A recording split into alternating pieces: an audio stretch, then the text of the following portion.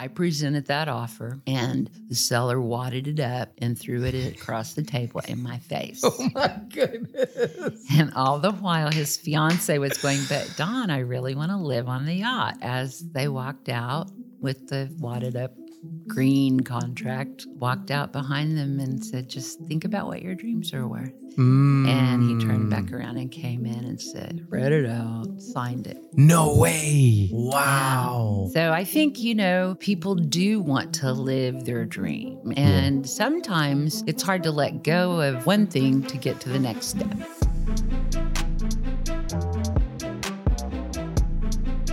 Welcome to another edition of TM3 Impact, and I am excited because today I've got my purple on. I've got my purple pocket square. I am ready because today we have Debra Janes, the founder of Niche Properties on the TM3 podcast. Welcome. Thank you so much for having me. Yes, I'm excited that you're here, Debra. I love the purple. Isn't that great? Yes. I did that on purpose. Well, and I appreciate it. It was perfect branding, right? Absolutely. So, Debra, I want you to tell everybody, as we start off, I want to know your San Antonio story.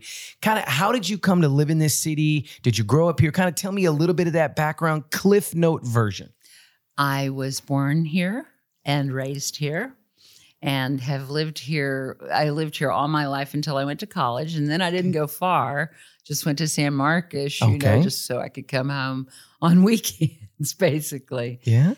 And I just have loved it all my life. We moved to Uvalde for 14 years, and then came back. And when we came back, decided instead of San Antonio, we'd stop right west of there. And so we stopped in Bernie in 92. Okay. So you've been in Bernie since 92. 92. Okay. Very interesting. It's totally different. Mm-hmm. So tell me a little bit about San Antonio. I would imagine back then, did you end up graduating high school out of Bernie, or did you go? No, that would have been, where did you go to high school? In Uvalde? No, here at Jefferson High School. Oh, at Jefferson. Most beautiful architecture in the city. It's one of the coolest looking schools ever. Isn't it? It's straight out of a movie. It is. That's super cool. I did not realize you went to Jefferson. Mm-hmm. What was that like going to Jefferson back in high school? In the 70s? Yeah. It was fun. Oh my goodness. It was just such a different time. What we considered, bad behavior then would be considered like nothing now, But we had wonderful teachers and made wonderful friends for life. In fact, I'm still close friends with two of my first grade classmates. And we went through elementary, junior high, high school, and college. Well, I take it back. One of them branched off and went up a little further north to that Austin town. There you go. UT. Yep. So we huddled there in San Marcos and had even more fun. I bet. So you went to high school, to college at San Marcos, which was at that time, it was Southwest Texas State University. Yes, sir. And what did you study? Music education. Singer? Was that kind of your thing, singing? I was a vocal major and an English minor. Okay, very good. Okay, I understand the English minor. I know we've talked a lot about that. I love it. Grammar hammer. That's grammar hammer. I love it. No. So when did you decide early on that you wanted to be a teacher? At what point did you decide that? I think it was just pure evolution, because my brother, who was significantly older than me, I shouldn't say that, he'd be mad at me, but 8 years older than me. Yeah. He went into the music education field. Okay. And his wife is music educator, and then somehow or another by attrition, I had some abilities and started playing the piano when I was about 3. And I had some great music teachers that inspired me to want to do it. And so I had that opportunity, and a wonderful one in Uvalde, actually. Okay. When we moved there in 78. Mm-hmm. Yeah. This teacher made an impression? You're talking about a teacher that you had? Yes, yeah, absolutely. You remember his or her name? Mm-hmm, Mr. Sellers. He was at Southwest in San Marcos. Okay. And he was so strict. And he really didn't have a great voice, which was interesting to me. Yeah. I mean, we certainly had perfect pitch, but Not really, actually. Yeah. I think of it. But he demanded so much excellence of us that it was an unforgettable experience. You remember that. Okay, so you graduate from Southwest and you decide you went right into teaching? Did you go right away? No, actually I didn't. I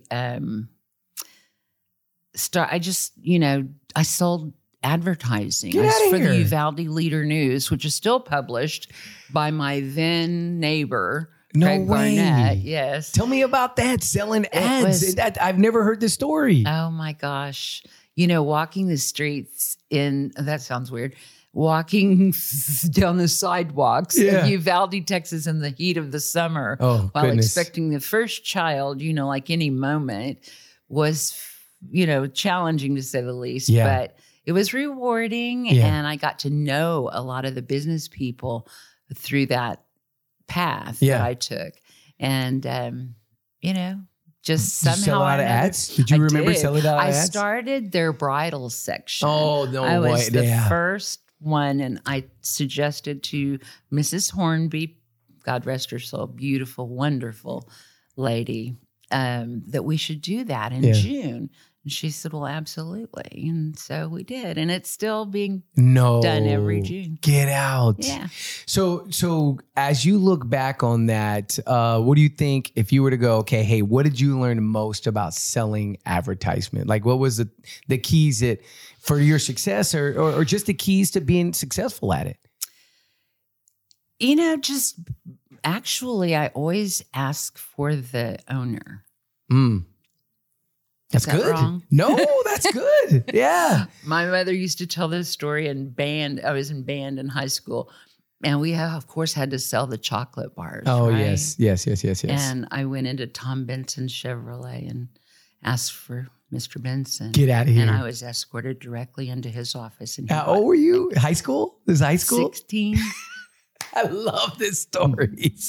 And what did he say when you walked in there? I'll take them all. No way. He bought the whole box. Of course. Wow. Such a nice man.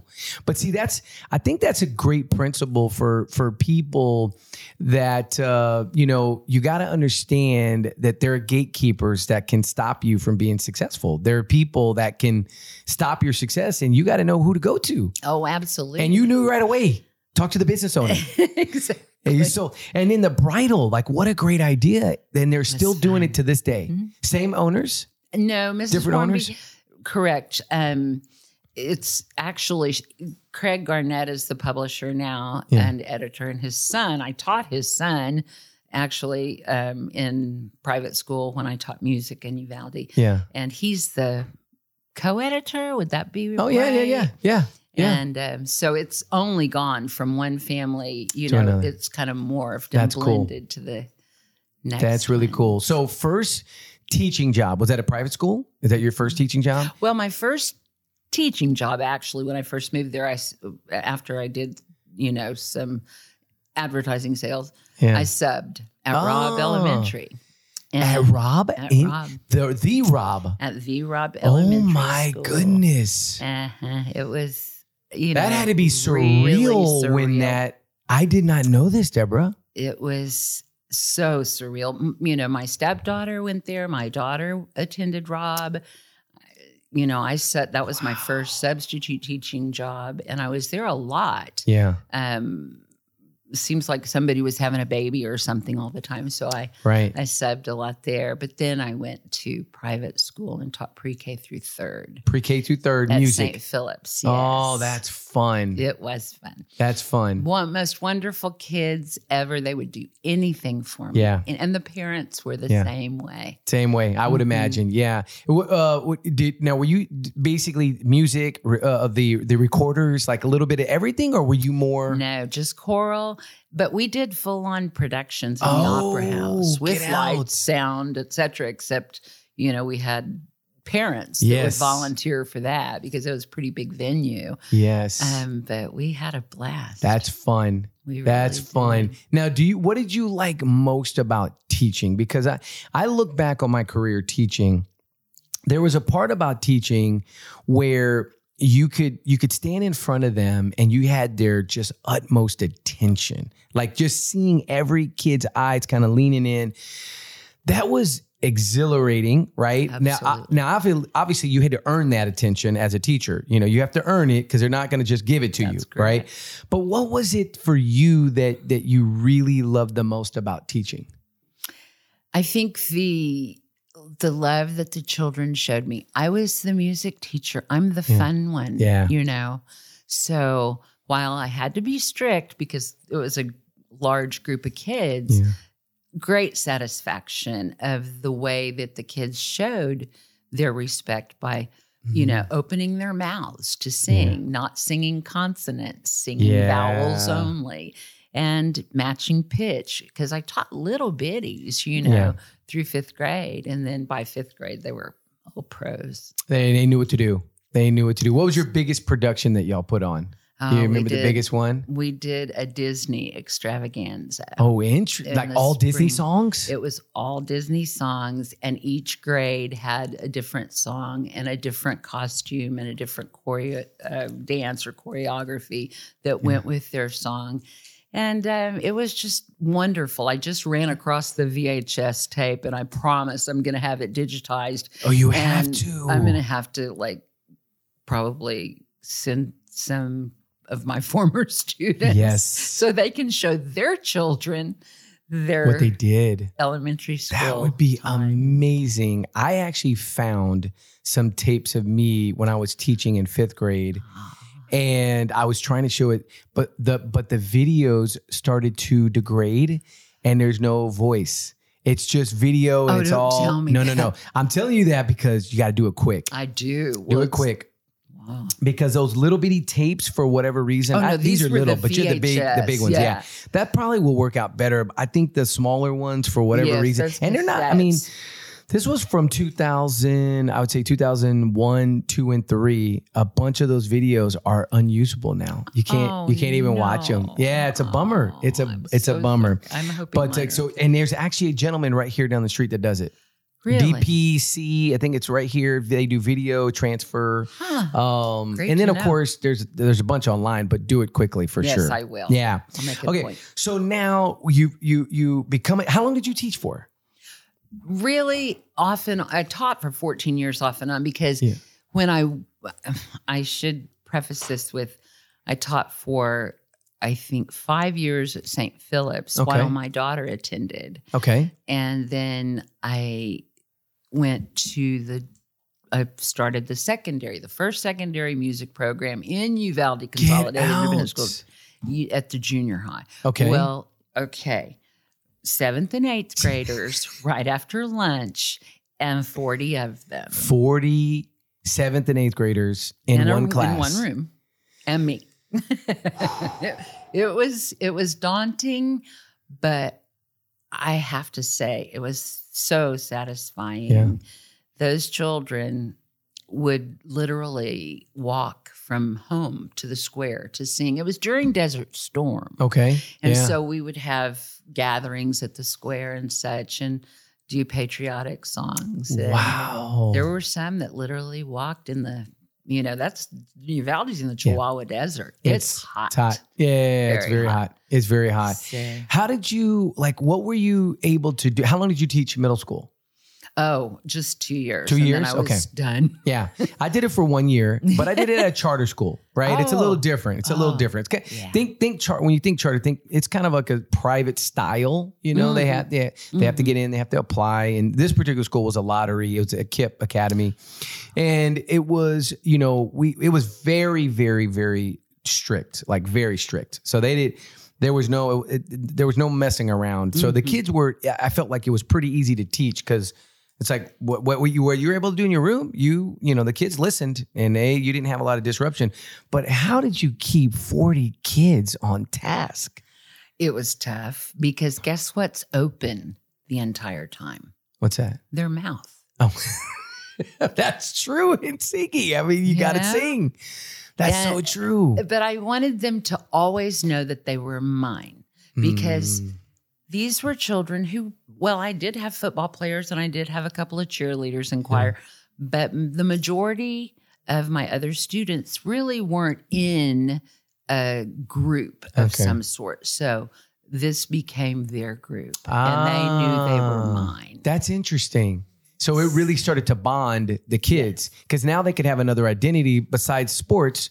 But if you don't play sports, right? Exactly. What is your identity? Where do you fit in? That's interesting. I like that. Yeah, it was I like that. Really so you did that for 2 years. In and middle then, school. And then you moved. came to San Antonio? We moved Bernie. Oh, to Bernie. Yes. Okay, gotcha. And why Bernie? Because of the schools, actually. My friend that I mentioned earlier, sister-in-law, is an educator here in town. And I believe we were supposed to move to Kerrville. And she said, no. Move to Bernie. Yeah. Because back in 92, it was a well-kept secret. Yeah. Nobody knew. So the schools were just magnificent. They still are exemplary schools. Yeah. But we made a conscious decision to choose Bernie for the schools for our daughter. And she started 7th grade and graduated. Yeah. And then went to Baylor. Which that would have been, they didn't even have Bernie South and North back at that time. Oh, no. They didn't even have that. No. We were 4A, Bernie High School, Bernie Junior High, and 2 elementaries, Fabra and Currington, and that was it. And that was in 92? That was around 92? So we played Bernie in the playoffs in 94. No, 93. In 1993. Gosh. Yeah, in the basketball. Yeah. They whooped us. They whooped us. Well, they can shoot. Athletic department at Bernie is just as strong today. Oh, no, for sure. Back then as it is today. For sure. And some of the same, actually, the athletic director was a coach when my daughter attended high school. He's still there, Coach Leach. What a wonderful man. He's touched so many people. And he's still there. He's still there and was very, very good friends with the late Sam Champion, who Champion High School was named for. Yeah. And we were fortunate enough to have our daughter under his guidance through high school, all through high school. And he chose her to lead the graduating class of 98 in the Star Spangled Banner. No way. Yeah. That's one of my proudest moments. That's super cool. Yeah, I didn't know good. Your daughter sang too. She's got a beautiful voice. That's fantastic. That's fantastic. Okay. Acapella. So now you get to San Antonio. Is this when real estate started? Is this when you thought about real estate? Like, when does that door start to open up? When we couldn't afford anything in Bernie, even back then, it was pretty pricey compared to Uvalde, right? Yeah. Oh, for sure. So we rented a little house off in Ranger Creek subdivision, right?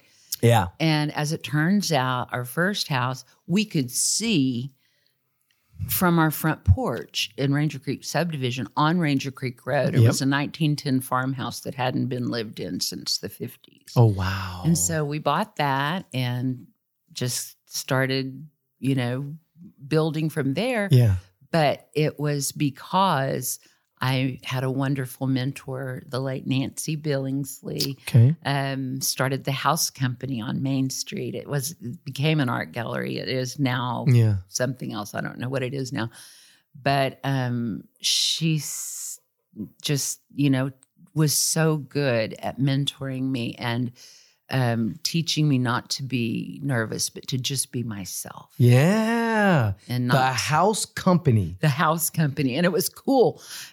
She had it like a house. I mean, you walked into this stucco building on the corner of, I think it was, Tyson and Main Street. I don't remember what the side street is. But you walked into a big living room with leather sofas and a roaring fire in the fireplace. And it was so comfy. And then our desks were kind of scattered about. Yeah. And there weren't a whole lot of us. It was very boutique. Yeah. So, interesting. That's really cool. It was. So were you like diving right into real estate? Like she said, hey, you want you to be an agent. So you went and got your license? I did. I absolutely did. And I was so shocked that I passed. Yeah. I really was. Debra. I remember taking the prep and Johnny Rosenauer was the teacher and he taught to the test. He was, I think, one of the writers of the test. Okay. And he got to the math part and he just was looking at me. And I guess I looked like a deer in the headlights more than likely. And so at the break, he came over. He was a big old cowboy. Extended his arm, and I took his arm, and he walked in. He said, "No one has a gun to your head to take this test tomorrow." Yeah. I said, "No." He said, "No. Meet me at SAC." He taught math at SAC. Oh. And so he gave me a 2-hour tutoring lesson. And so I passed because of him. He said, ignore everything with a number or everything that even alludes to a number. Yeah. And go to the next one. You've nailed your terms. Then go back and answer all the math questions. What a smart idea. Right? Yeah, it smart took idea. Such a lot of the edge off from me. Yeah, for sure. And I remember bubbling in that Scantron dot right when the buzzer went off, the last math question. And you passed. No biggie. And you passed. Yeah. So starting your real estate career, I'm always curious. I mean, you look at, in terms of Icon, in terms of what you've been able to do in the industry, right? Like you have done a lot and you've crushed it. Let's be honest, right? Your marketing, everything, right? And I'm not just saying that because, you're a client, but I'm saying that because it's true. It's just a reality, right? Did you ever think that small beginning would lead to this niche properties? Did you ever think that they would lead to where you are today? No, I didn't think about this until probably last spring. And it just sort of started evolving in my head how things would go. And that, because real estate's very organic. It changes by the minute, you know. And I felt like that there was a niche for someone who specialized in luxury properties or any properties. Lord knows, my first sale was $89,000. Yes, we're going to go back to that. In Blanco, Texas. Yes. And, it just sort of evolved. The color came and I'm like, what? And I started Googling, looking for other real estate companies with purple. Nothing. The only thing I could find was FedEx.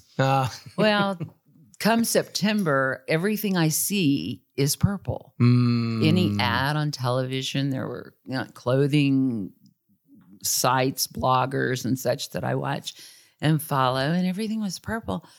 I'm like, this is really strange. And then it occurred to me, I think it was something that I read, that September is Alzheimer's and dementia month. Yes. And their signature color is purple. Yeah. And so it's weird that it came to me because I had just lost my mom the year before to dementia. Yeah. And we have one of our teammates now who is taking care of her father in her home with her twin children. Yes. And we have another agent who just lost her father to Alzheimer's 2 months ago.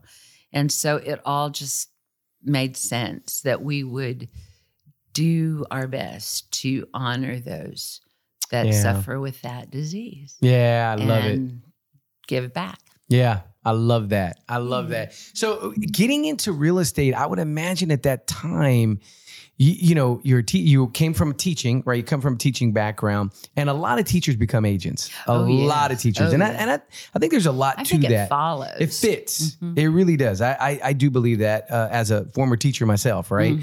But I'm, in those beginning days of San Antonio, selling in San Antonio, what was that like at that time selling? Because San Antonio at that time was, Bernie was small, San Antonio was small. Like, what was it like at that time, going back when you remember, selling? Obviously, you got to tell about the story about the first house too. Because from when you got your license to when you sold your first house, how much time passed? Oh, it wasn't long. I was at the house company probably 4 months. 4 months in. Okay. And one of the ladies got a call on this $89,000 property on 10 acres in Blanco, Texas. Okay. And to list it. Okay. And she said, Debra, do you want this? I said, well, yes, I would love. It's my very first listing. Yes. So I go out and I meet this older gentleman. He was so nice. Yeah. And I got the buyer.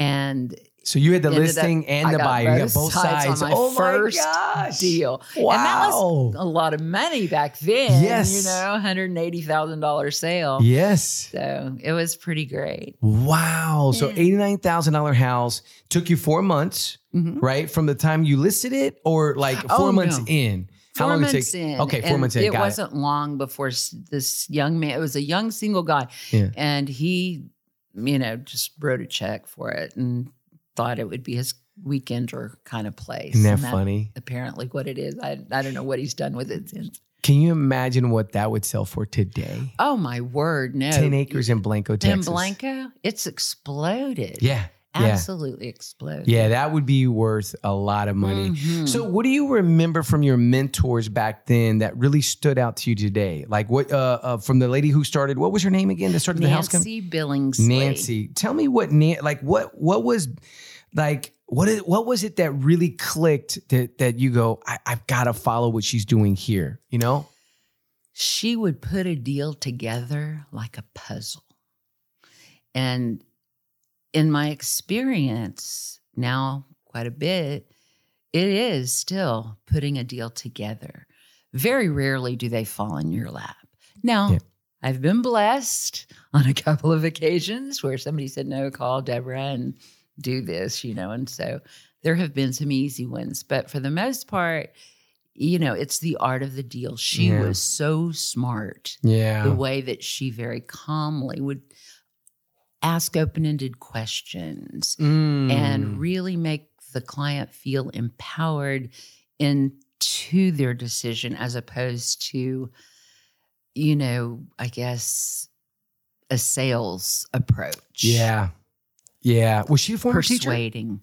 No, I don't. No, she was always in real estate. Yeah. You said there's two key things there that I think are really important. Empowering your buyer or seller, which I think is huge. I do too. Right. And I think that ended up, isn't that one of your core values? Didn't that end up? Isn't that wild? Yes. Wow. And it's really wild because I saw an older ad in Luxury Home Magazine, you know, from whenever ago. And we used the word empower. Oh, then. you did. And I still feel that this is very important, that your client feels that their importance, that it's not about the money. Yeah. You know, although a lot of people, I think, do get in it with an expectation that that's all it's about. Right. And it's not that much different than teaching. No, for sure. That's so true. Right. So I got the empowerment and then open-ended questions, right? Like really diving in, like, what do you think, like when you hear that now and what she was able to do, how does that pertain to how you work today? You know, I just still do exactly what I think she does. You know, where do you see yourself, or what are your dreams worth? And I'll never forget that line, because the first sale contract I wrote in 94 in Bernie, maybe 93, was $400,000 cash. Whoa. And this was a couple with 4 kids from Dallas that walked in the door on a Sunday, cold and rainy Sunday afternoon. And, you know, it was, the seller was asking $595 or something. It was on Bernie Lake. Yeah. And he said, nope, $400,000. Turns out he was a commercial broker from Dallas. He knew exactly what he was doing, but I presented that offer, and the seller wadded it up and threw it across the table in my face. Oh my goodness. And all the while his fiance was going, but Dawn, I really want to live on the yacht. Yeah. And so as they walked out with the wadded up green contract on the table, I walked out behind them and said, just think about what your dreams are worth. And he turned back around and came in and said, spread it out. Signed it. No way. Wow. So I think, you know, people do want to live their dream. And sometimes it's hard to let go of one thing to get to the next step. Yeah. And you've probably been a part of many deals where like the ego, the pride, like a low offer can really offset a homeowner. You've probably been a part of a lot of those right? But that open-ended question is so good. It's getting them to think outside the box, not just to think in terms of, hey, what am I losing here? Well, what are your dreams worth? What is it really worth? You know, to go do what you want to do. Right. What are you gaining? What are you gaining? Right. Was that was the biggest deal you had done up to that point? 400,000? It was the biggest deal ever in Kendall County to that point in a residential situation. Okay. Not like a ranch. No. Right. Although, you know, back then you could buy Bernie ranches for under $500,000, you know, which would never happen now. No. Yeah, I could only imagine when you were writing that up, what was going through your mind, even just writing it up and presenting it? You know, making sure that every blank was filled in. You know, we didn't have computers then. I take it back. We did, only for MLS. Our biggie was the fax machine. Okay. When the fax came along, we had arrived. Yes. We no longer had to drive from Bernie to Blanco to get an initial, you know, such as that. It was really, really very, very interesting. That's sped up. I didn't even think about the power of just sending the fax. Because like now, if someone said send a fax, I mean, obviously, I know. When I started Luxury Home Magazine, like that was like, we had to do faxes. And I just remember, like in 2011, and I remember going, I don't think anybody's using any faxes right now, you know? But I ended up having people say, fax me the contract. I mean, in 2011, which is hilarious to me. So, but you know, I guess there are some people are still using them. I guess. I don't know. But if you think about it, it is kind of easier in some regards, right? Because it just spits out. You do this, you spit it back in. So date and timestamp. Yeah, it's kind of easier sometimes because when you go to an email, it can get a little squirrely sometimes because it's like, I got to find it. Yes, you know, I got to find the email. You know, out of 100,000 email in my inbox, you know. Now, when did you go from after the home company? Where did you go next? House company. Excuse me. House company. To the Dominion. I was driving to San Antonio a couple of times a week. My parents lived there, and so I'd go see them, and I'd drive past that development, and I would think, man, those are really nice. And I tried to go in one time, and of course got turned away at security. I had no idea. And finally, it dawned on me to stop where it says Sales Pavilion. Okay. So I went in there. Which is the round building that I know. The round building that I absolutely cut my teeth on. Yeah. And I went in and met Joella Ginther. God rest her soul, loved her. Yeah. And, you know, she said, do you think that your agents in Bernie would be interested to know that we have houses here in the Dominion that are starting at $200,000? I said, no way. What? She said, yes. Mind you, Bernie had then been discovered in 94 and 95 by Southwestern Bell. Oh, which, I mean, everybody from Southwestern Bell moved to Bernie. We had 62 listings in all of Kendall County. Okay. So neighbors were selling to neighbors' friends, and, you know, it was just very, very low inventory. Okay. But it was just driving past there, and I went in, and when she said that, I said, oh, absolutely, we want to know this. And so she came to our next sales meeting, just darling. And she was part of the development team? She was part of the development team. Gotcha. For Entco. Absolutely. Okay. All right. Yes. And there were 5 or 6 people, ladies, who were there since they started selling lots on the golf course driving range out of a tent. Get out. And so now they're in this posh, you know, Mediterranean. It's such a cool building. Pavilion, you know. Yeah. And it was like, there's no way I'll ever get in these stores. Yeah. But when Joella left the house company, I handed her my card and I said, if there's ever anything that I can do, I'll, you know, be happy to, whatever. She said, okay, well, I'll keep you in mind. Yeah. And lo and behold, about a month or so, she called me and said, would you be interested in being a substitute agent? I said, sure. Yep. Absolutely. Yeah. And I went in for the interview with the executive director, who is a dear friend now. And she said, no, we've already hired someone else, who was Alice Jo Sanchez, Robert Elder's mother. Ah, okay. Yes. And I said, okay. Well, I just wrote her a thank you note. And then I kept writing her more notes and more notes. About the third note, she had Michelle Noble, who is now a lender and I believe an advertiser with you. I don't know. I don't know that name. No. She's been a lender for a long time, but back then she was the receptionist at the sales pavilion. She had Michelle call me and ask me if I would like to be a substitute agent.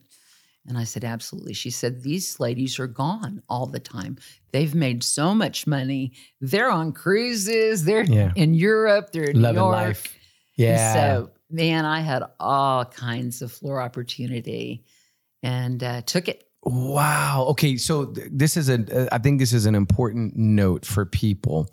No doesn't always mean no. Correct. Right. No could just be not now. Right. Just not now. Right. And I think that for young people listen to this, for agents listen to this, is I want you to hear what Debra's saying is that, just because you got to know doesn't mean it's no forever. It doesn't mean it's no forever.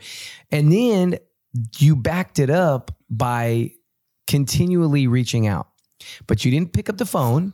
Oh, no. Right? You didn't pick up the phone. You just wrote it a nice card, right? A nice little note, and you just kept sending it. And that's such a handwritten note is so powerful even today. Absolutely. So powerful. And look at what happened. So now you're substituting at the Dominion. Mm-hmm. Tell me about those first few opportunities. What was going on in Dominion? And what year was this? 95. So the golf course was done? Golf course was open. Okay. Yes. No country club. Open. Oh, it was open. Oh, yes. They opened in 85. Okay. The original developers. Okay.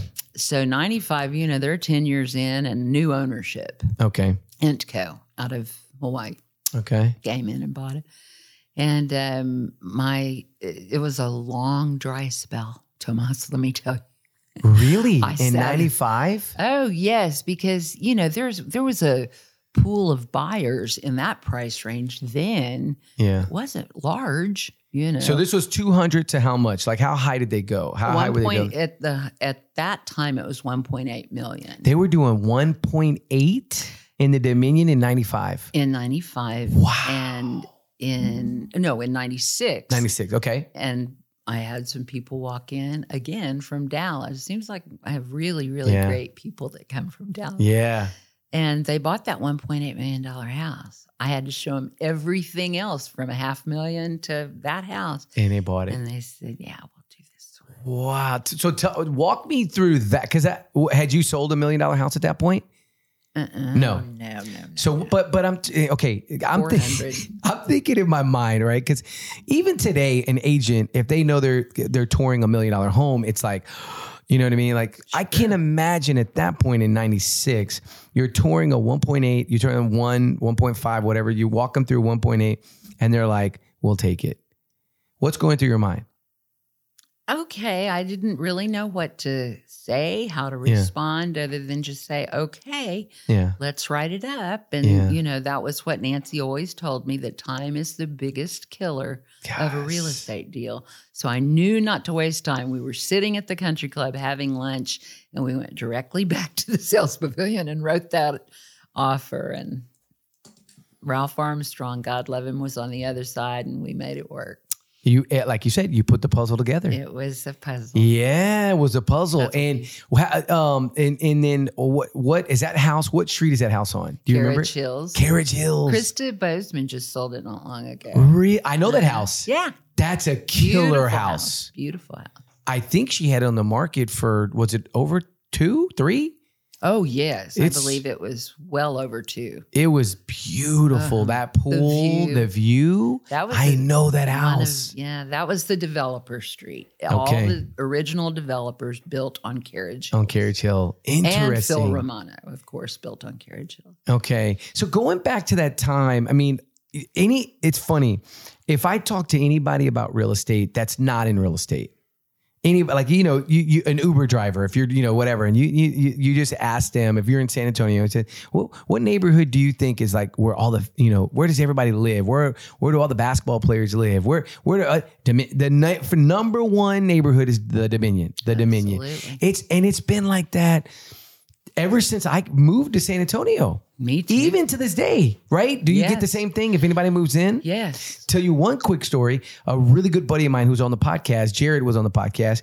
He was a tech guy. He was looking at Austin. Oh. Okay. Looking at Austin. It's got, I really want to live there. Somehow, some way, his I think it was his realtor said, well, you may want to consider, if distance, if you don't, location's not a big deal, maybe San Antonio. Let's look. And so the first place he came to Dominion, he pulls in the gates and goes, I'm sold. This is where I'm moving to San Antonio, Texas. This was in 2022. This just happened. Just happened. So to this day, it's still, the Dominion has that powerful effect to really draw people in, What do you think it is about the neighborhood, about the development that even to this day still draws people? The security. I think the security has always been a big deal. And I mean, face it, the infrastructure is gorgeous. It is. It's now how old?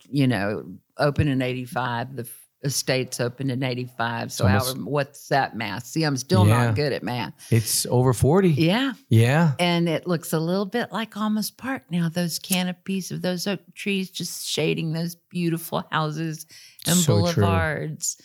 It was just, it was just such a beautiful infrastructure, the Cantera balustrade, all of the wonderful amenities at the country club. And it had a really, really nice golf course. It was far from most people's standpoint in San Antonio. But as San Antonio grew a little bit more. Yeah, now you don't even think about it. And it got more and more rave reviews. Yeah. Of course, we hosted the seniors tournament for years. I didn't know that. Yeah. Which it was one? the Vantage. Really? The PGIC. I absolutely I did got not to hang know out that. with the wives. That's super cool. It was awesome. I bet y'all sold a lot of houses from that. We did. I bet you sold a lot of houses. Did. Yeah. Absolutely did. Now we got the Valero Texas Open coming up, which I know you were did a lot with that back in the day. Yes. Right. And so we're actually gonna do golf course neighborhood feature. Oh, good. So we want to focus on houses that are in golf course communities. And when I think of San Antonio, the Dominion is just iconic. It's just one of those iconic neighborhoods that people love. But going back through the history, I mean, you've seen it from 95 all the way till this year. And what are you seeing are the trends now for buyers? What are buyers looking for when you think about Dominion, when you think about Cordillera, you think about these neighborhoods? What are some of the things that you're seeing that people are like, I've got to have this? One story. Ooh. Sprawling. Yeah. Lots of square footage without a step in it. No steps. No steps. No step ups or downs. Tends to be a real, real hot button for a lot of people. Even though they say they don't want a pool, they want a pool. If you're spending that's interesting that number of dollars, you want to look out and see that water. Even though you may never touch it. Exactly. Exactly. Or anybody else. Isn't that funny? Exactly. That's true though, because if I'm buying $1 million or 1.5 million, I'm gonna think that this should have a pool. But that makes sense. That makes sense. Now, we had a house that you had on the cover a while back that we shot a video in that Soren got to go. Oh, yes. Oh, my goodness. That house was amazing. Talk about that house that was on the cover. What street was it on? Lazy Hollow. Lazy Hollow. Yeah. Yes. Tell me about that, because you have a client that likes to go in and I don't want to say remodel. I would even just say reimagine. Just it's a whole different level of touch, of thought. Remodel is just not the right word. No, it's more about, preparing it it's hair, makeup. You know, you do it with florals. You do it with, you know, a bed that is made so well that you can bounce a quarter off of it. Yeah. You don't ever want to see anybody's bed skirt liner. You know, I'm just very, very picky about such as that. Yeah. That house was huge and still is, obviously, but it took very little, just moving a few things around to create the perfect scale. Yeah. And I really never knew much about scale until I sold 40. I don't know. Do you remember 42 Vineyard, the 3-story? It looks kind of Frank Lloyd Wright-ish. Is it the 2-deck pool? Is that? Oh, no. I know exactly what you're talking about. 3-story. Yes. I know that house. Yep. Yes. Crazy house. Really cool. My seller, I had the listing, was from the Tri-City area. So she had, you know, Terrell Hills, traditional Almas Park, Alma Heights sort of taste, but it didn't fit in this semi-contemporary house. So company came in and they just redistributed. I think she bought like 5 throw pillows from them, and they're an interior design firm. But they put everything to scale. I had it reshot. I remember the photos of that. Yep. And it sold within a month. It had been on the market for, I want to say about a year. Yeah. But it was $3.5 million back then too. So, and it was a 3-story with the master on the 3rd floor. Yes. So there were a few little things to get over. There was no fencing. It was on a hilltop. So I thought, there isn't a prayer of anyone with children buying this. Right. People from Chihuahua, I believe, had 2-year-old twins, bought that house. No issues. None. Isn't that interesting? They just put up a fence, built a retaining wall. But that was a cool house. Very cool. Such a cool house. It was really first, you know, in that sort of flavor of architecture in the Dominion. Yeah. And so one story is the big, right? Like make sure that it has a pool, right? And then understanding scale and helping your sellers understand that that's important. Yes. Without hurting their feelings. Yeah. And by scale too, it's furniture fitting basically in the way that makes it functional. Is that kind of the idea? Yeah, I think so. I think, you know, it details the footprint of the room and it opens views up that maybe are hidden by the back of a chair. You know, there are, you know, of course, little rules of thumb that are often broken, but sometimes for a good reason, other times not. You don't ever want to walk in the front door and not see your pool or walk into the back of a piece of furniture. So, you know, little idiosyncrasies that I would have never known, but there are such good people in the staging or preparation business of luxury homes that it's almost unheard of. Oh, well, it is not considered. I use stager just about for every listing I have, unless, you know, the owner is just impeccably talented, and which is rare. Right. Which is rare. I would say it's probably 2/3 to a third. Okay. About a third of the homeowners. Well, just for example, a third guy know how to set it up, and 2/3 are like they need a little help. Right. Okay, Remember that makes sense. Arnold Palmer that you did your video in? Oh yeah, yes. I mean, she's just got it. Yeah, that's true. She is amazing. Yeah, that's true. And she did the one on Mayboro that I was. That was a cool one one on too. The cover. That one, you're right. The furniture for that house was like, did she sell it with the furniture? Because you almost, she didn't. That's crazy. They should have bought that furniture because it was perfect. Well, they bought some, but I try to stay out of the furniture. That's true. Business. That's hard. Yeah, if I can. I always sell it by, look, you don't want to pay commission on furniture. Right. No, that's smart. It works every time. Yeah, that's smart. That's smart. Okay, so now Niche Properties founder. You found the start of this brokerage. Tell me just and we talked about the purple. We talked about some of the reasons of kind of what led to it, right? But talk a little bit about the starting of this and creating a brand that really, I mean, it's all like this, it's Debra Chains. It's luxury. It's all of that all rolled up, but it's also an opportunity to show other agents kind of the legacy of what you've done for so long. Right? Yes. So talk a little bit about niche properties and kind of the idea of starting it and kind of where you envision it growing. Well, we've grown to Bryan College Station. We have 2 agents there. We are getting ready to, we have 8 here, 2 there, no, 7 here, 2 there, and now 2 more in Dallas. So I want it to be very agent centric. I'm not a big believer in I don't want to have so much overhead that I can't work with my clients to make that deal close. Yes. And,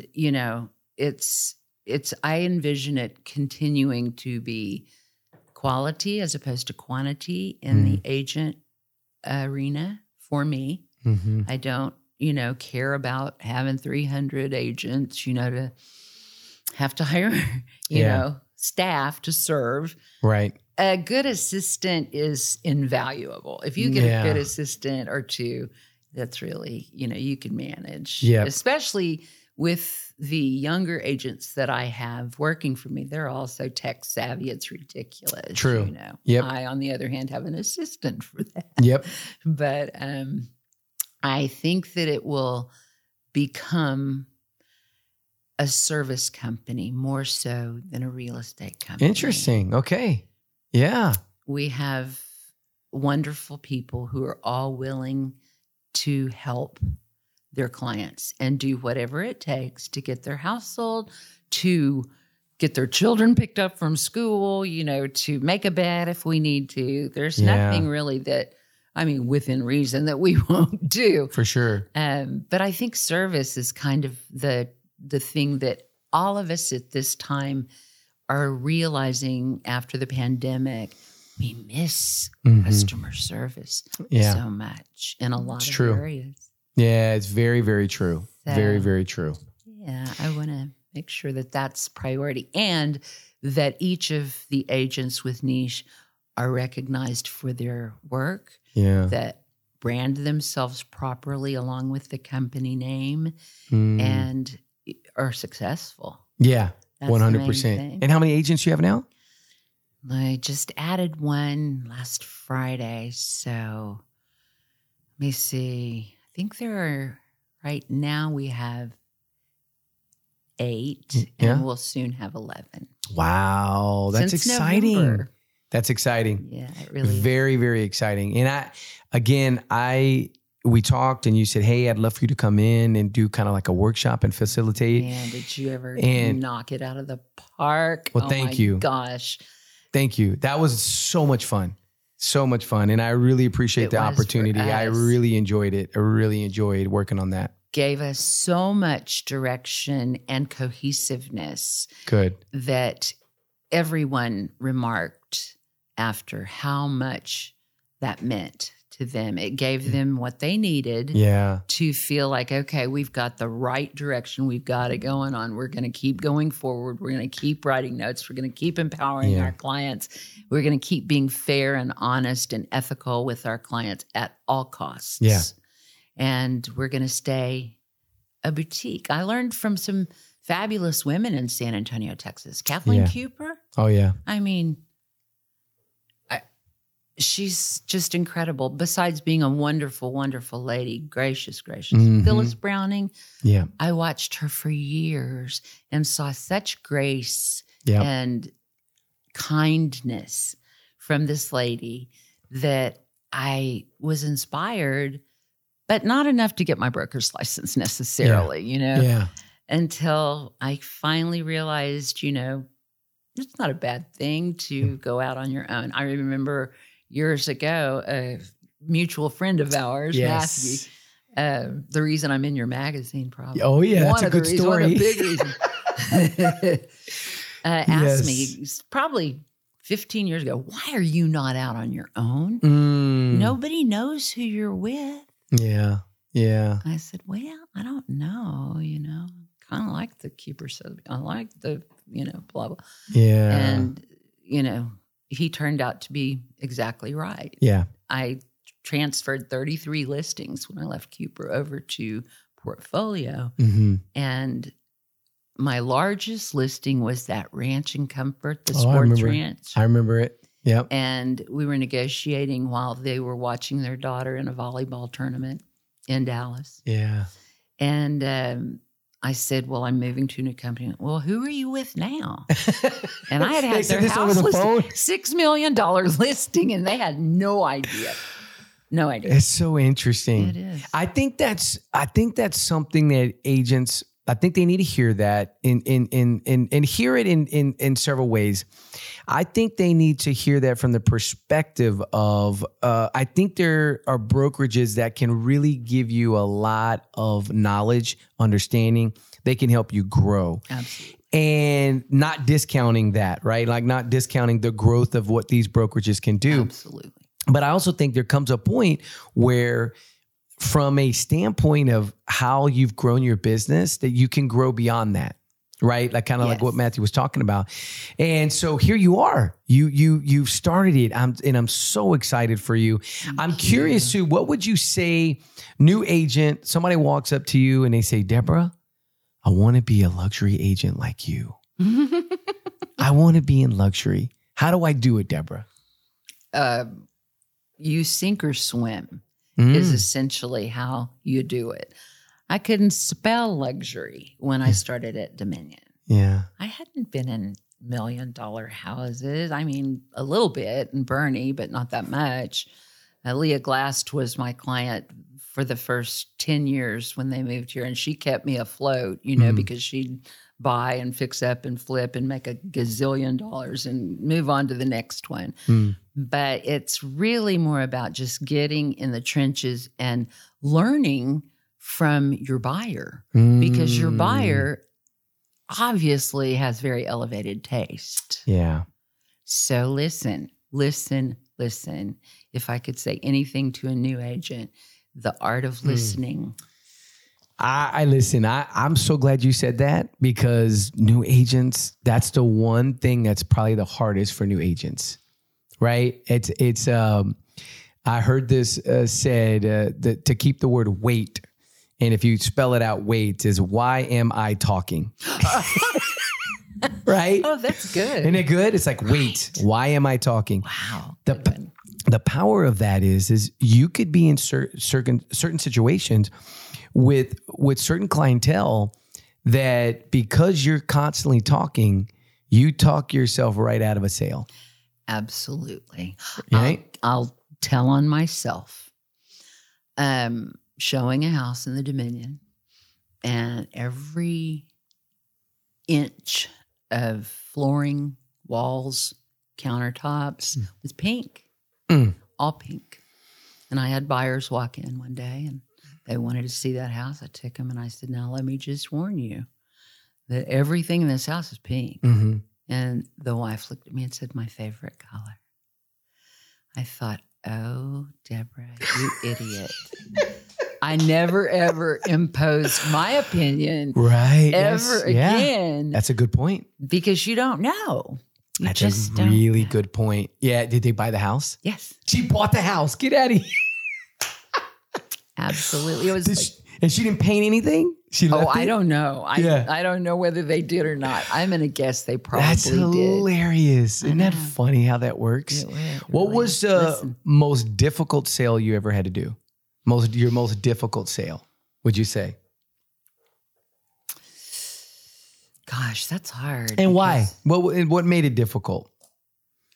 You don't have to no names. Oh, okay. Yeah. There you go. Nearly every time I do one, I'll say, that's it. Never doing another one. And then it'll be somebody that I truly love and I'm sorry. And you want to help. I want to help. Yeah. So, but those are typically the most difficult. I'll just generalize that way. We shared one of those. We had a party at one of those. That was an epic party. And you know what? I think back on that, Debra, it probably worked out for the best. because that was the second Luxury Home Magazine party, and we moved it to Dan Cook. We moved it to Dan Cook's house to cook. Buddies. Buddy Cook. We moved it to Buddies. Buddy That's Cook's right. house. I forgot about that. Remember It was little bitty and there were so many people. It was packed.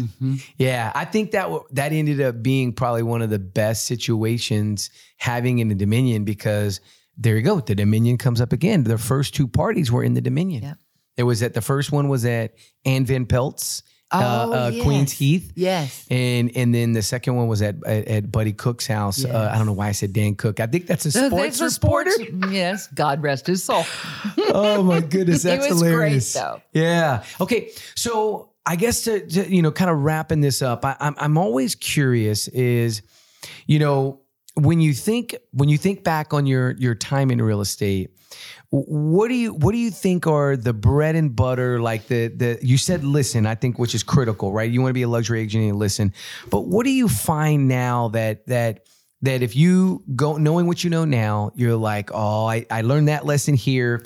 I wish I would have learned that sooner. I learned this lesson here. What are some of those that kind of stick out?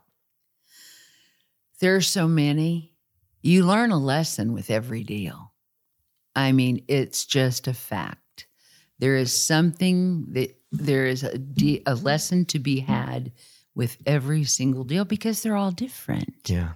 And so you learn adaptability. You learn a little bit of psychology. Yes. It's just, I think, just doing what you feel like in your gut is the right thing to do, and listening, adapting, being flexible enough, and always being available.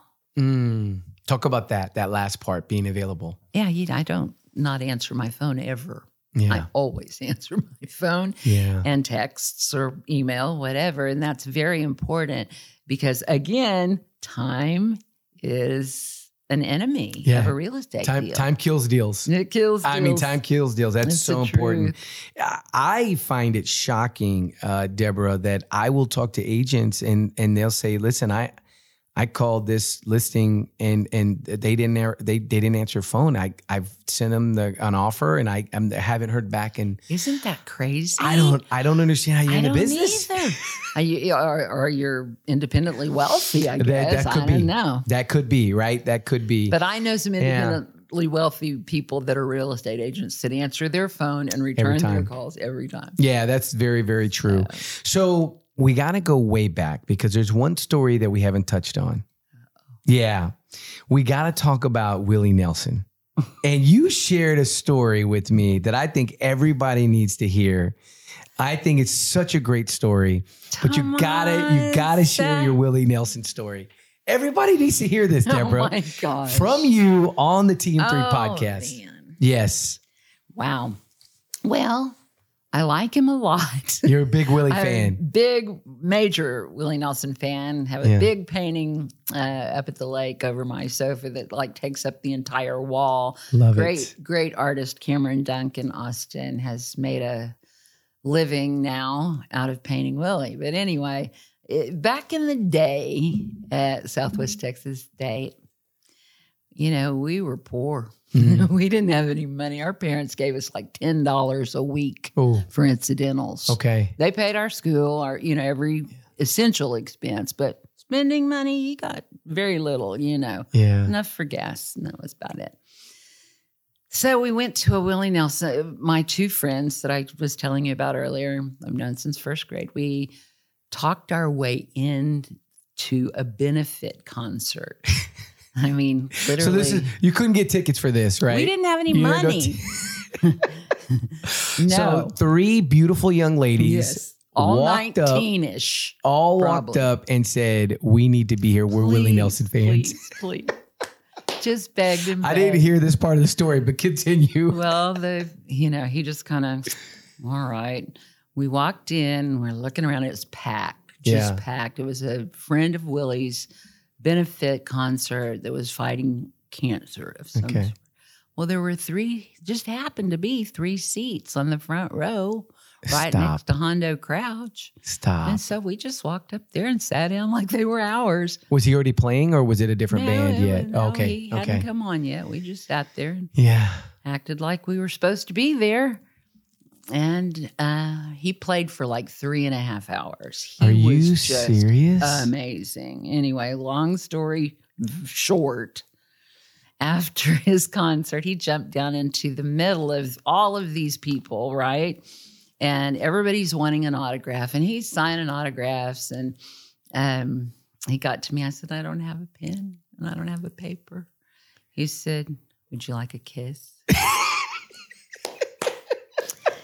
I'm like, sure, you bet. Oh, my goodness. So he was probably 20 years older than me. Yeah. 22 years older than me. Yeah. And that's my claim to fame. I love it. I love it. Now, what did your friends say? Did they get no? I mean, at this point, they were just, no pictures. There's no picture of this. No, we didn't have. Yeah, there's no cameras. No. Yeah. It was that just spur of the moment kind of how it happened. I'll never know, but I certainly won't ever forget it. You won't ever forget it. I love that story. I love that story. That's awesome. And I didn't realize that you had to figure out a way to get into the benefit in order to make that magic happen. Well, I wasn't planning on any magic. I just wanted to hear Willie Nelson. You just wanted to hear Willie. Exactly. Oh, I love that. But I love that. I love that. Funny. Well, Debra, listen, it's been a joy to work with you over the last so many years. I mean, it's going on 13 years, Debra. Is that crazy? You remember sitting at the Dominion Country Club, me, you, Matthew and Janet Key. Mm-hmm. And we sat there and I watched Matthew sell you Luxury Home Magazine. And then he didn't sign up. No. After I signed, he goes, okay, He waited to the very last minute and then he jumped in, Then he jumped in. Yes. But I've been very, very blessed by Luxury Home Magazine.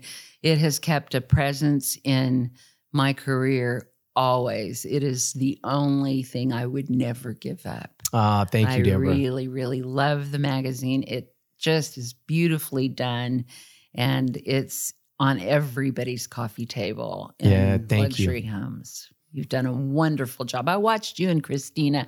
Y'all were just babies when I met you at Cooper at Dominion. Oh, yeah. Very much so. I met clueless. Oh, well, but you were there all the time. That was good. Yes, we were. Yeah. Yes, we were. So I think Christina actually gathered a lot of intel in the copier room from me one time. She told me about that meeting. She did? She did. Yes, she told me about that meeting. That was funny. She got my business. Yes, I love that. I love that. Well, Debra, thank you for being on TM3 Podcast. Any final words of wisdom for agents out there, for anybody that's, moving to San Antonio, maybe even buyers that are coming? Any words of wisdom?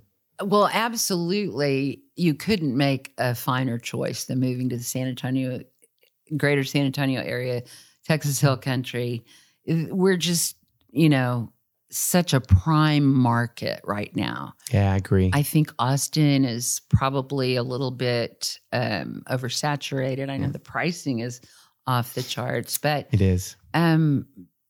Just find someone who you trust and you feel comfortable with, because you're going to spend a lot of time with them, and it's a huge investment. So I'm very fortunate to have my agents in Bryan College Station who have done, actually a development sale last year in Conroe. That's awesome. Out of Bryan College Station. So it's funny how that has transpired into some, clearly no one knew. They were brand new agents, but extremely, extremely smart. And I'm very grateful for them. And I'm looking forward to the new 2 in Dallas. And I love each and every one of them.